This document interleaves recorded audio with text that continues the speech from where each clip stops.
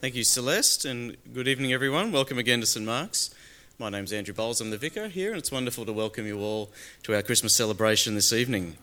In a few minutes, we're going to have our nativity play, but before that, and just after our reading, I wanted to take a few minutes to talk about Christmas and what it means and what we're doing here tonight. But first, I would like to talk a bit about Star Wars, because Star Wars is a lot like Christmas. Now, are there any Star Wars fans here? Oh, good. It's about most of us. That's good. So I just saw the new Star Wars movie, The Rise of Skywalker, the other day. So Star Wars was in my mind as I was thinking about Christmas this year. Don't worry, I won't give away any spoilers about the plot in my talk this evening, for those of you who haven't seen it. But as I was watching it, I realised that Star Wars stories tend to be pretty much the same every time they're made. So they're stories that are about simple people who find themselves on this big adventure, a big fight between good and evil. So not always special people to begin with. You know, Luke Skywalker, he's a farm boy.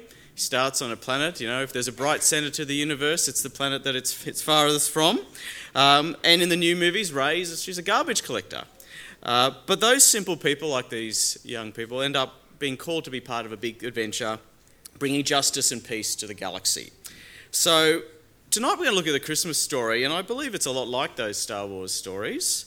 And you may know that the first Star Wars movie is called A New Hope, and I thought actually, well, Christmas is a story of a new hope too. So I hope George Lucas doesn't sue us for using that here tonight. But and I think the Christmas story is very similar to how the Star Wars movies go.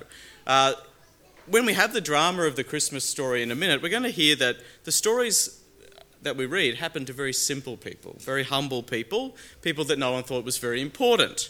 Shepherds, farmers, people living in small towns like Bethlehem.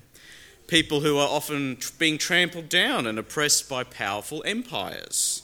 For instance, Jesus' parents, Mary and Joseph, they were very poor people, but God actually chose to use them as the agents of his new hope of his Son entering into the world.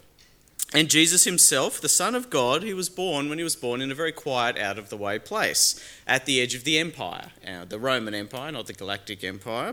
And his birth was actually a challenge to this empire and the power that it had over the world. And so when Mary, Jesus' mother, when she heard that she was going to have this baby, God's son, God's king, she sang a song, and we can read it in the Gospel of Luke just before the reading we had now.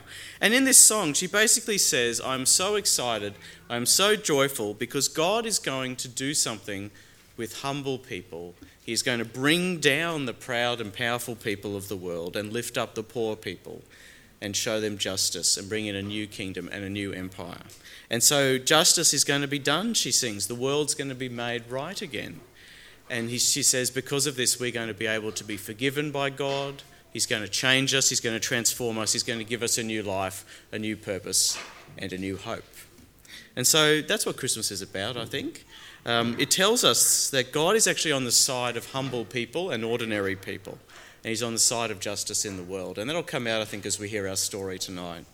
And the Christmas story tells us that God intends for the good of our world to happen here. We can all be part of it. And Jesus is inviting us to say yes to him tonight, as we sang in O Come All Ye Faithful.